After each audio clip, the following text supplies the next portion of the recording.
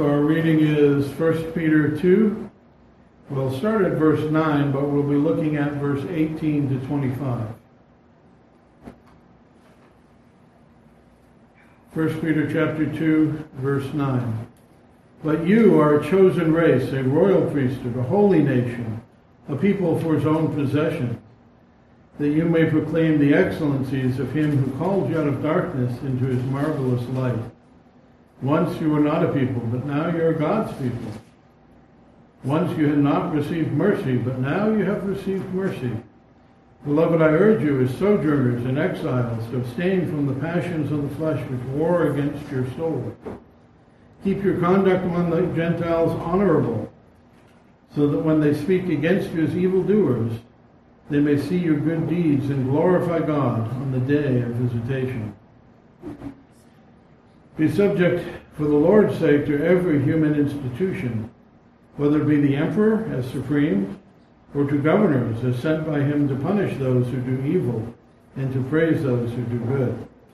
For this is the will of God, that by doing good you should put to silence the ignorance of foolish people, as people who are free, not using your freedom as a cover-up for evil, but living as servants of God. Honor everyone, love the brotherhood, fear God, honor the emperor. Servants, be subject to your masters with all respect, not only to the good and gentle, but also to the unjust. For this is a gracious thing, when mindful of God, one endures sorrows while suffering unjustly. For what credit is you if you sin and are beaten for it? You endure. But if when you do good and suffer for it, you endure, this is a gracious thing in the sight of God.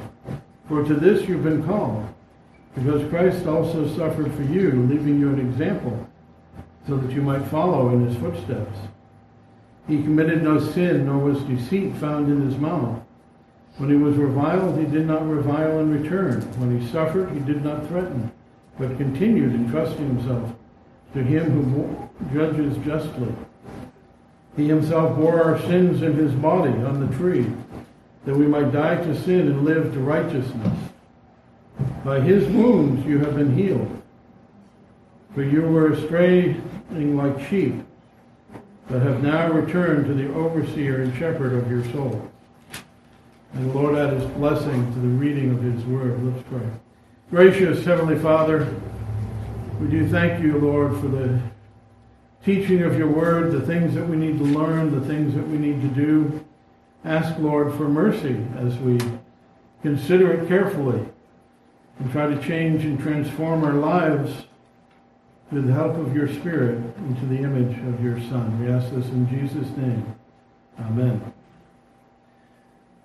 So as I mentioned, this is talking about us living as strangers and pilgrims in the land, keeping our conduct amongst the Gentiles honorable for God's glory, for God's kingdom.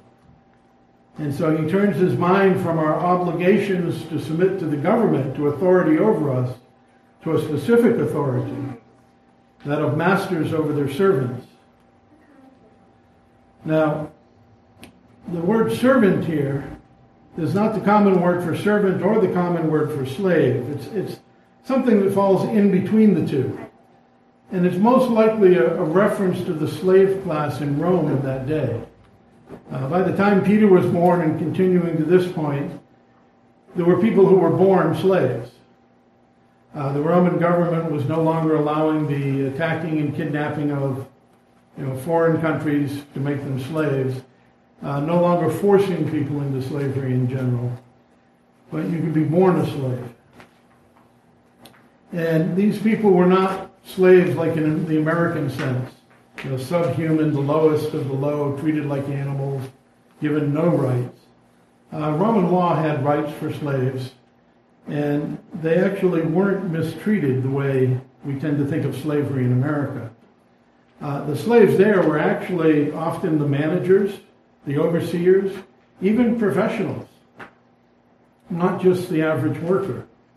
If you think about what they really weren't doing, they were like the general long-term worker.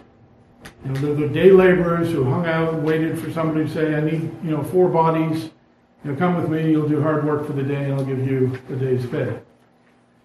They had no steady pay, no steady income, no security. There were also the craftsmen and the tradesmen who were free and independent and worked and got paid for their work. And of course, there were the rich and the landowners and the business owners who had people working for them, but the people working for them were predominantly these slaves. While they had no freedom to change their employer, they were well treated, well paid, and could actually buy their freedom. Now, not everybody was well treated and well paid. And that's what Peter's point will be in a moment.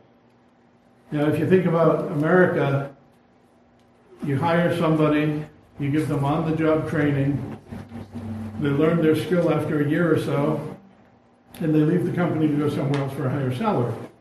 And you've lost all that money. Well, this protected them from that. They trained them, and then they had to continue working there. I remember when I was looking for work, somebody suggested I become a truck driver, and I looked it up. Truck driving schools are free, but you have to work for the trucking company for 5 years. The pay is terrible, the treatment is horrible, and you're not free to leave unless you pay for what they consider the full cost of the education. And so most people who did it said you're better off saving your money and doing it yourself or taking out a loan. But that's where these people were. They were living as slaves, but probably as professionals or as employees at least. And he tells us to be subject to them. Now, according to the commentators, this is another one of those Jewish problems where because they were the seed of Abraham, they thought they shouldn't be servants of anyone. We looked at this last week. The Jews were quite outraged when Jesus told them they were slaves.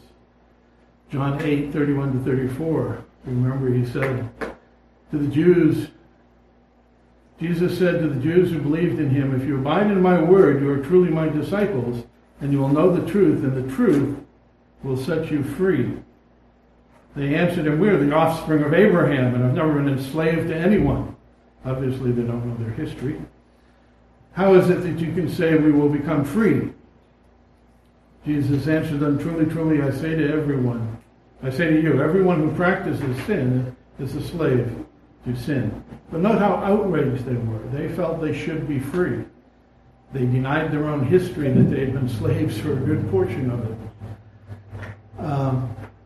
This is their pride, and this mentioned the problem last week that they were considered ungovernable. And here, Peter is in a particular problem. Not only the unbelieving Jews, but even the believers in Christ, Jew and Gentile, seem to be thinking that they shouldn't be serving an unbelieving master because they were better than that, and they shouldn't even have to serve a believing brother because we're all equal. There's neither Jew or Greek, slave or free, male or female. We're all one in Christ.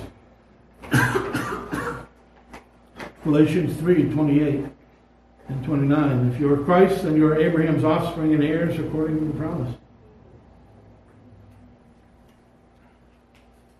So apparently Peter was faced with the problem that they weren't honoring God by their life, by their service, by their employment, even with unbelieving brothers. So here he's telling them they need to be submissive. And the Apostle Paul elsewise says the same thing.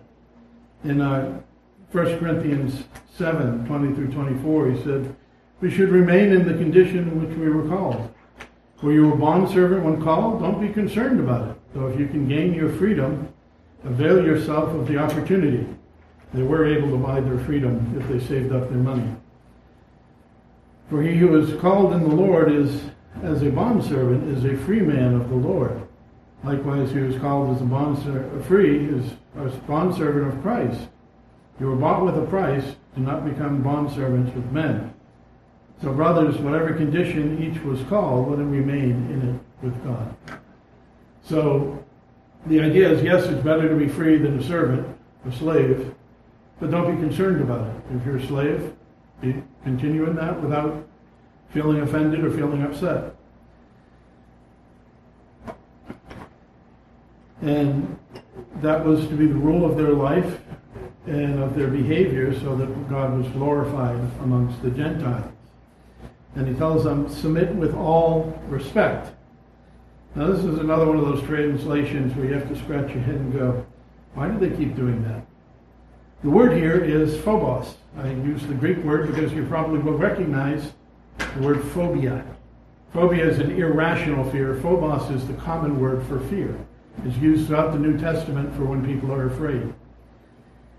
And what he's really telling them is, be subject to your masters with all fear. Now the fear here is the same word used in the previous verse, in verse 18, where he says, fear God. That's a verb form, but it's the verb form of this noun, to fear. And it is used to fear the Lord in 2 Corinthians 5:11. Knowing the fear of the Lord, we persuade others, he says. The fear of the Lord there is the word here. So what we're being told is to have that fear, not quaking in our boots and frightened, but as we fear the Lord by honoring him, respecting him, and being afraid to offend him, so we should also treat our masters the same way. And that's important because Paul adds to this in Ephesians 6 with fear and trembling. In Ephesians 6, 5-9, he says, bondservants, the word here is slave, obey your earthly masters with fear and trembling, with a sincere heart as you would Christ, not by the way of eye service as people pleasers, but as bondservants of Christ, or slaves of Christ, doing the will of God from the heart, rendering service with a good will as to the Lord and not to man, knowing that whatever good anyone does, he will receive back from the Lord, whether he is a bondservant or is free. Masters, do the same to them and stop your threatening, knowing that he who is both their masters and yours is in heaven, and there is no partiality with him. So the idea being we are to fear those in authority over us in the sense of honoring them, respecting them, not angering them, and because they have the right to punish the wrongdoer. Now, in America, we don't have this class of slaves, but really these would be the employees. You know, the closest parallel. We need to submit to and respect their bosses. Show honor to God by doing that. This respect and honor is due to them personally. We're not to disrespect them. We're not to undermine them. We're to carefully obey their orders, not with indifference, not trying to twist them. You ever had somebody do that? You give them a clear instruction and they twist what you said around and do the wrong thing deliberately to cause trouble? And we're not to be like that. And we're to be faithful to their trust, not being careless about things entrusted to us, not being indifferent to them, but to work with all diligence as if we were working for the Lord. And being careful not to offend them, not to anger them, but to honor them as is appropriate. Not using our freedom as a cover-up for evil. You remember that was in the last passage we read where he was talking about submitting to the government. And he tells us not to use our freedom, to live as people who are free. Verse 16, not using our freedom as a cover-up for evil, but living as servants of God. And we aren't to say, well, I'm a free man so I can get away with this, or I'm free in Christ so I don't have to listen to you as my master. I have one master, and that is God. Did you ever hear somebody say that? I don't have to submit to you, my boss, my mother, my father, my government, the police. I have one master, God. Well, that's wrong. As we see, God has appointed all authorities over us, and we must obey them. Now, of course, we must also obey God rather than men. We looked last week at Acts chapter 5, 27 through 29, and I want to remind us of that. Remember, the apostles were arrested, and they were brought before the council, and the high priest questions them, saying, we strictly charge you not to preach in this name. Yet here you have filled Jerusalem with your teaching, and you intend to bring this man's blood upon us. Well, they had murdered Jesus, so they should. But Peter and the apostles answered, we must obey God rather than man. So Paul has set a standard here. We must do what God says. We can't sin just because the boss tells us to or the government tells us to. And since they were commanding them to stop teaching the truth about Christ, then he says we can't obey you.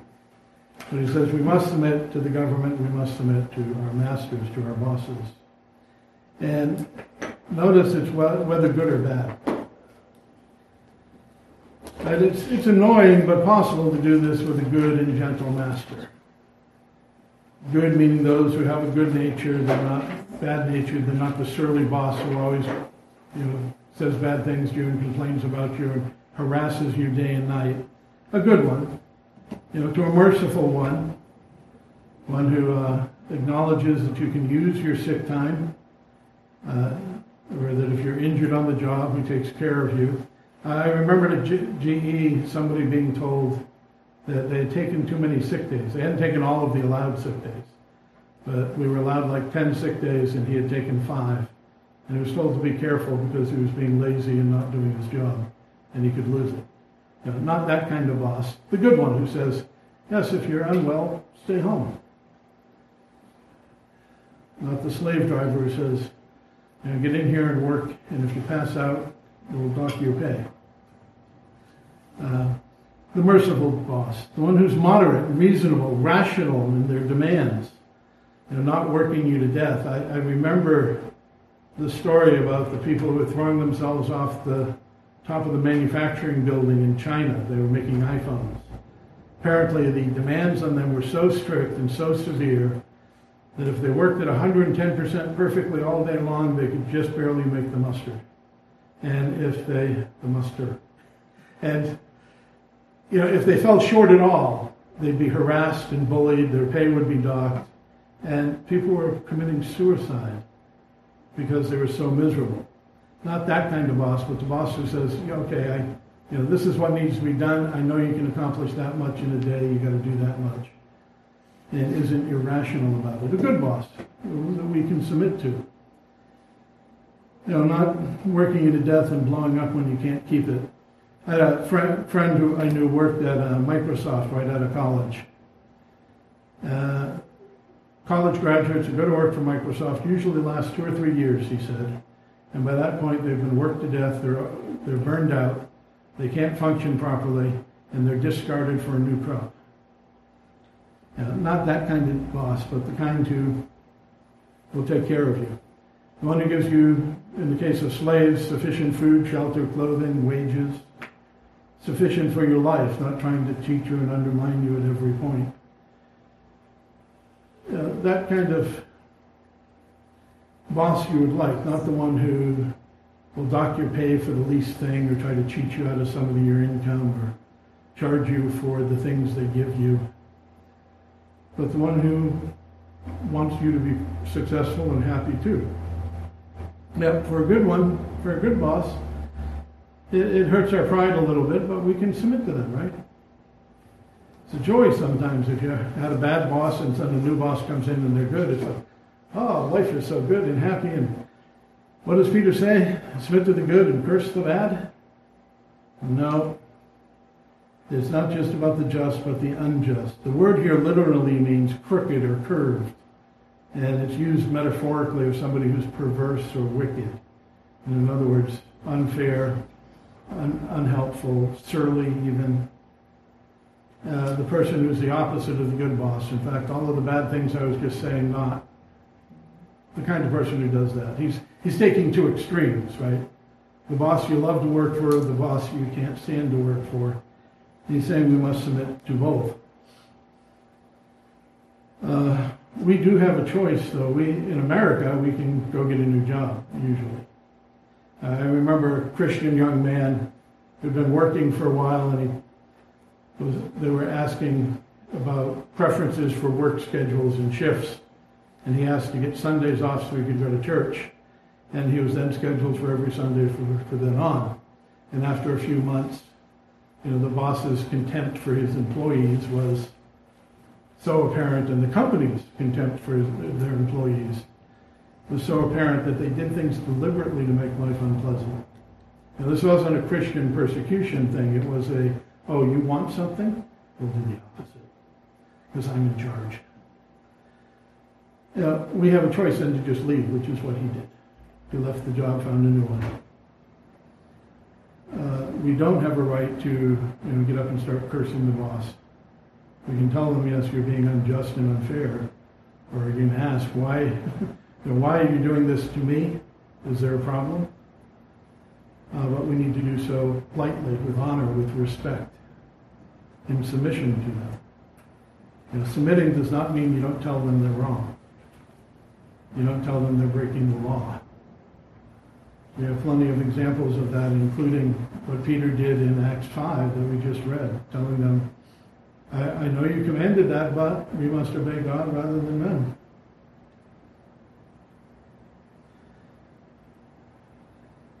And so in this matter, not just the good and the gentle, but also the unjust, we need to submit to them. And as servants who are working under authority need to submit to their authorities with all diligence. And the reason he gives is because it is a gracious thing in God's sight. Verse 19 and 20. It's gracious in God's sight to be in submission, true submission. Consider what Paul says when he's talking about the obligations of wives and husbands and children and father in Colossians 3. Verse 22, he turns to bondservants, slaves again.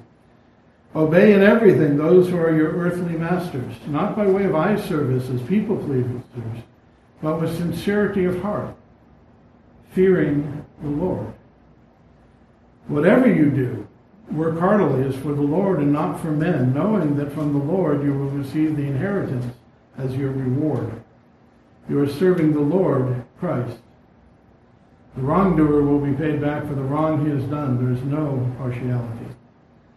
And so, we're called to do this very sincerely, as if we were doing it for God. Whatever we're doing, whether we're digging a ditch, cleaning the dishes, cleaning the latrine, or doing some great and wonderful task, we're working for God ultimately. That's how we should view it. And so Peter calls it a gracious thing when we're suffering unjustly. And we're encouraged and pleased to suffer unjustly for God's glory.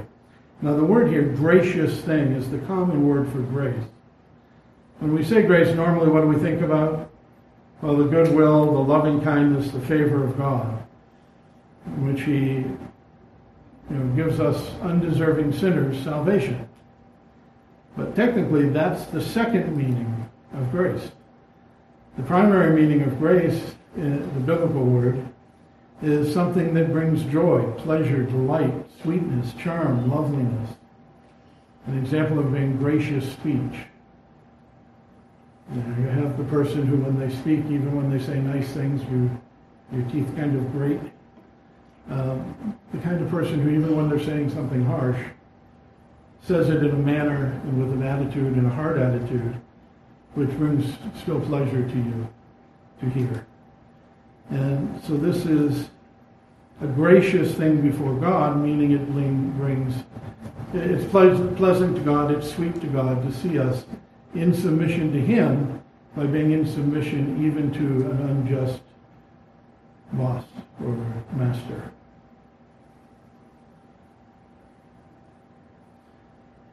Jesus does say in Luke 6, 32 to 33, if you love those who love you, what benefit is it to you? For even sinners do that.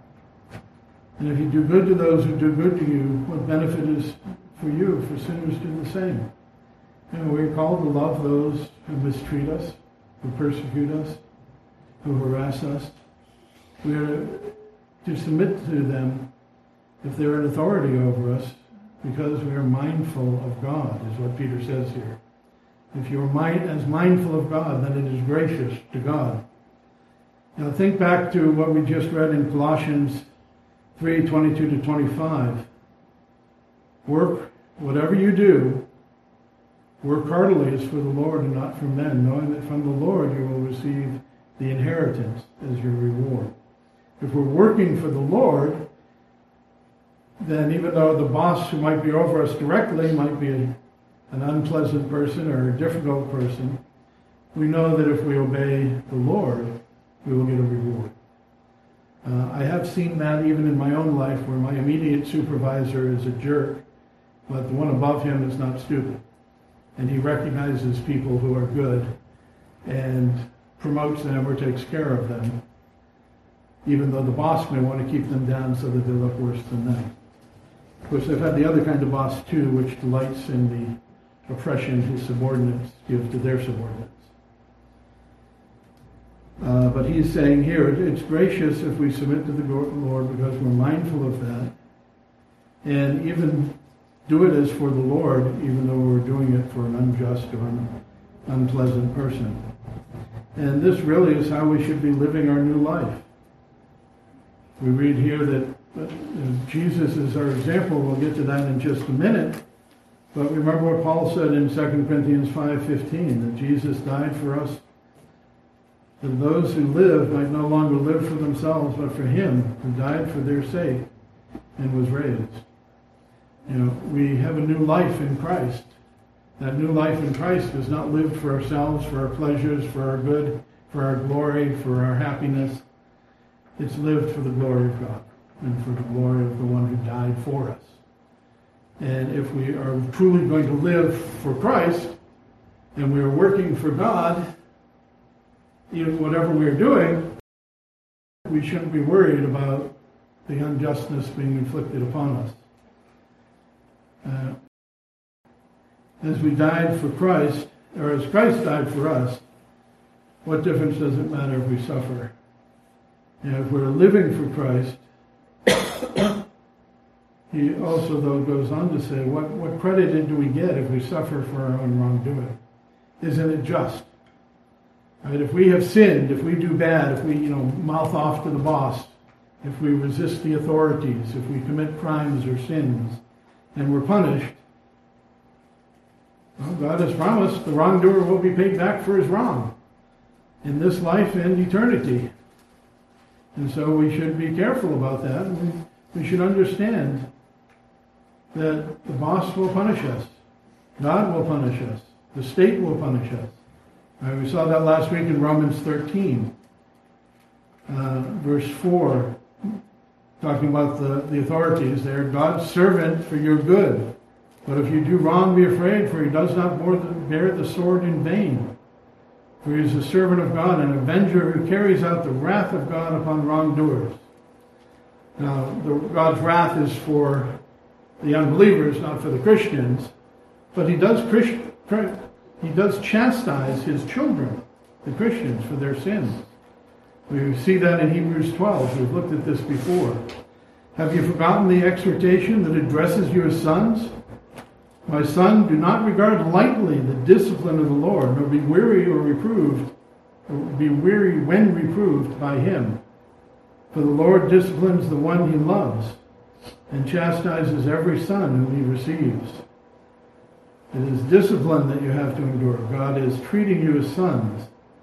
For what son is there whom the Father does not discipline? And you are left without discipline, in which all have participated, then you're illegitimate children, not sons. So, while we don't have to fear God's wrath directly, we may fear his chastisement. And if we suffer for doing wrong, we're receiving our just, not entirely our just desert, but we're receiving what we deserve.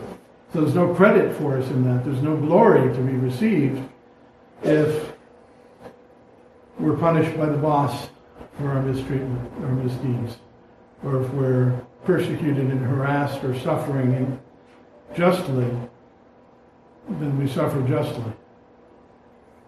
However, there is a benefit to enduring such things. And if we are suffering justly for our sin, we're told in 2 Corinthians 7:10 that godly grief, which comes from our suffering, produces a repentance that leads to salvation without regret, whereas worldly grief produces death. For the believer, if we are suffering justly, it can drive us to repentance and drive us to endeavor to live more closely to Christ. Repentance can't be separated from that fact. You repent from sin, turn to God, and so you are endeavoring to do better before God in the future. And that's the benefit of suffering justly. But here it says when we are mindful of God suffering wrongly, that God is pleased. And we will have a reward from Him. Now note the context. Now, persecution for our faith is very common and does happen and is rewarded. Blessed are you when others revile you and persecute you and utter all kinds of evil against you falsely on my account. Rejoice and be glad, for great in heaven is your reward.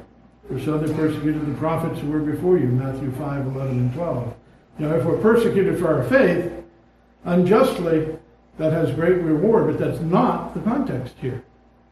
What is the context here? The context here is not suffering for sin, not suffering for Christ's name, suffering unjustly because an evil person is making you suffer without cause. Not Christ, not sin, but no cause. We still have God's blessing, and God sees that, our bearing up under that as a good thing, a pleasing thing. And it brings a blessing. Of course, his point is that this blessing comes, this gracious thing before God comes because we're mindful of God and we endure it. And he goes on to show us an example of this, and that example being Christ in verse 21 through 25. And he tells us, for this you have been called, to suffer unjustly, not just in persecution, but for no reason. It is unjust from the evil boss he's talking about in the passage. We have been called to suffer evil at the hands of evil men for Christ, but also for no reason. We might think, if I'm being persecuted for Christ, I can feel confident that God is blessing me. But we need to remember that if we're persecuted or harassed or mistreated just because the person is evil, that God also finds that pleasing to Him, that we endure it. And Christ is given as our example. First, it points out that He suffered for us. Romans 8, 3 and 4, God has done what the law, weakened by the flesh, could not do by sending His own Son in the likeness of sinful flesh. And for sin, He condemned sin in the flesh, in order that the righteous requirements of the law might be fulfilled in us who walk not according to the flesh, but according to the Spirit.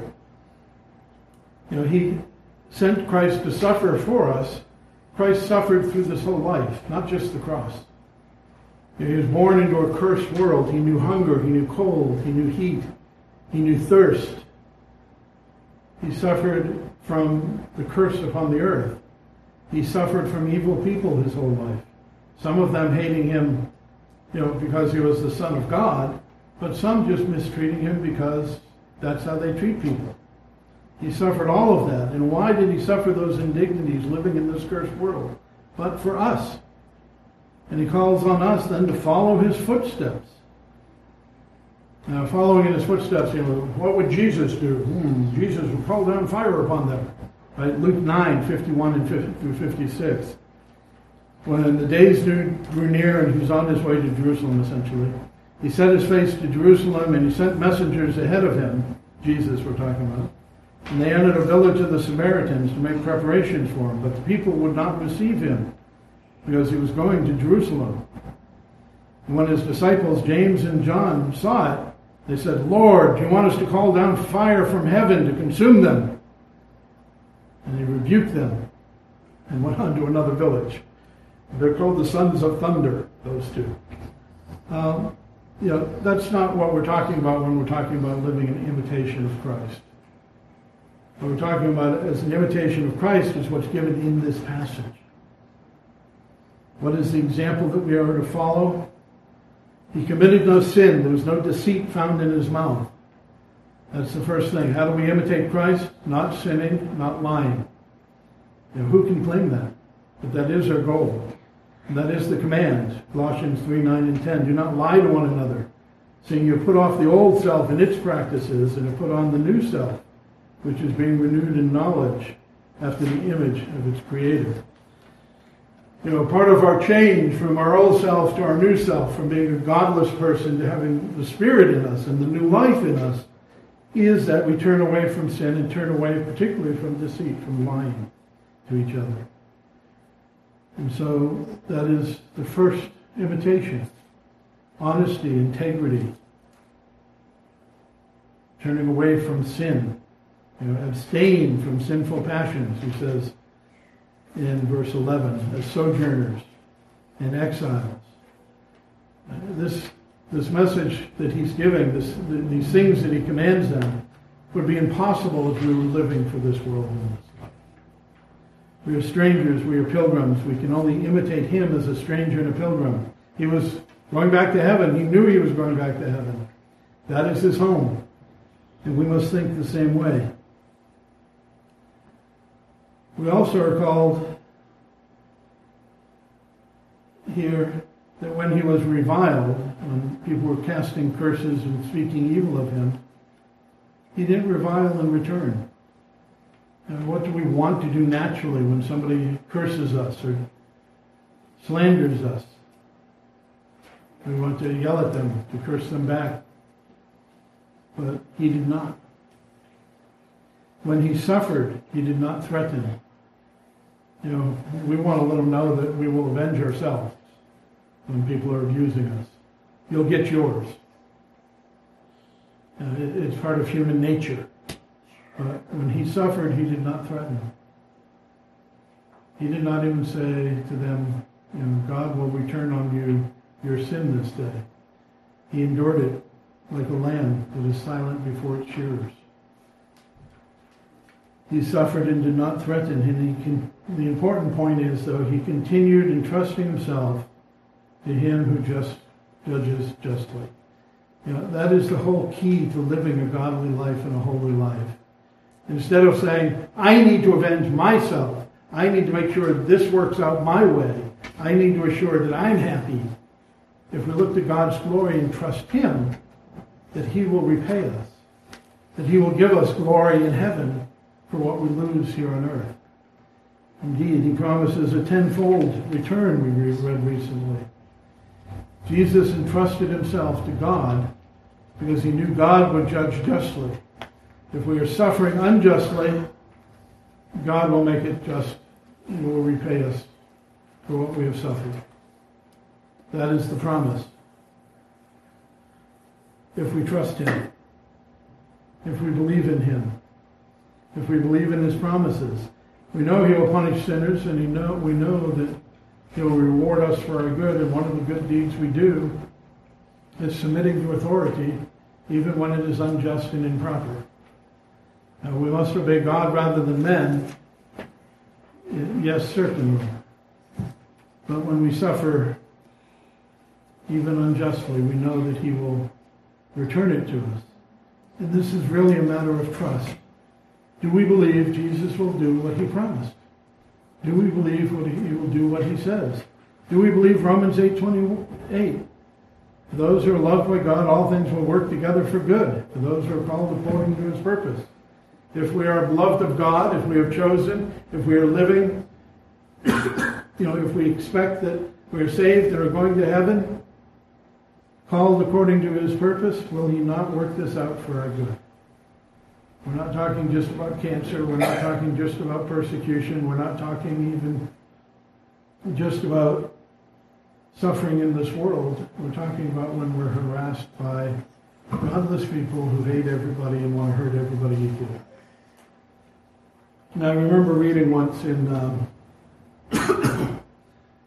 a newsletter about martyrs. They were talking about a girl who had acid thrown upon her and be robbed, as her being a martyr. And when you read the story, They're just common robbers. They had no idea who the girl was. It had nothing to do with the fact that she was a Christian. She was just a girl walking alone that they robbed by throwing acid in her face because they were evil.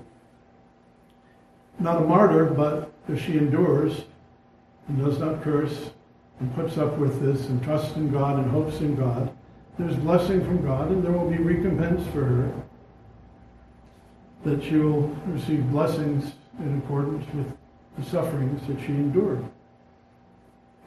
This is the promise. Do we trust him?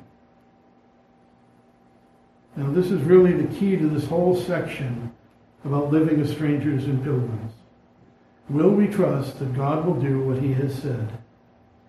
Will we, as Jesus did, entrust ourselves to him who judges justly? Now, Jesus could easily have told them, I am the Son of God, the second person of the Holy Trinity, one of the three in one. By persecuting me or doing evil to me, you're bringing down harsh condemnation on yourself in hell for all eternity. Stop. But he didn't. He trusted in Christ, in God. Christ trusted in his Father to judge justly and did what God had assigned him to do. And his job was to suffer and die for our sins. What is our job? To have a wonderful life? Well, here our job is to submit to keep our conduct among the Gentiles honorable. One way we do that, submit to authority. Another way we do that, submit to our masters. Continuing on in that theme, wives submitting to their husbands, children submitting to their parents, all of those things are ways in which we live as strangers and pilgrims, controlling our conduct before the Gentiles, honoring and glorifying God. So this idea of entrusting ourselves to him who judges justly is really the key to living this life of Christianity that we're supposed to do. Trust God, glorify God, obey God, put his glory and his kingdom first, living out our new lives for Christ. Now verse 24 and 25, it's talking about really the gospel. Our sins are paid for by Christ. He bore our sins on the cross. The sins are paid in full. They are no longer being accounted to us in heaven. And he did this that we might die to our sin and live to righteousness. That we need no longer be slaves to sin, but that we might live our lives for God and for his kingdom. Like sheep that have gone astray, we've returned to the overseer of our souls. And I think how far some of us were from God, or how close we thought we were. When we were saved, when we came to know him and came to understand him, we've drawn back to him and say, you are my shepherd. Take care of me. Lead me where I need to go. Show me what I need to do. Correct me when I get out of line. Concerning the meat sacrifice to idols controversy that happened in the early church, Paul says in 1 Corinthians 10:31 through 33, so whether you eat or drink, or whatever you do, so he's expanding upon this, using the example. It doesn't matter whether you eat meat or not eat meat, or you drink or you don't drink. Whatever you do all for the glory of God. Give no offense to the Jews or the Greek or the church of God. Just as I try to please everyone in everything, I do not seek my own advantage, but that of many that they may be saved. And that is the calling, to live as strangers and pilgrims and abstain from sin, putting God's kingdom, his glory, and his work first, and living the life that he has called us to, and not living for our own pleasures. It's a hard thing that he has called, but he has given us an example in Christ. If you really think about him leaving heaven, coming to earth, suffering from the cursed world, suffering from wicked people, suffering for the sins of his people, and dying. That is the example of Christ that we are given to do for ourselves. And we're told in this passage that means submitting even to evil managers, I'm going to assume, since they're linked together even to evil government, as long as we submit to the Lord first, we will submit to them. Let us pray. Gracious Heavenly Father, it is difficult for us as you and Christians to live a life that puts our needs, our desires, our wants second and puts you and your kingdom and your glory first.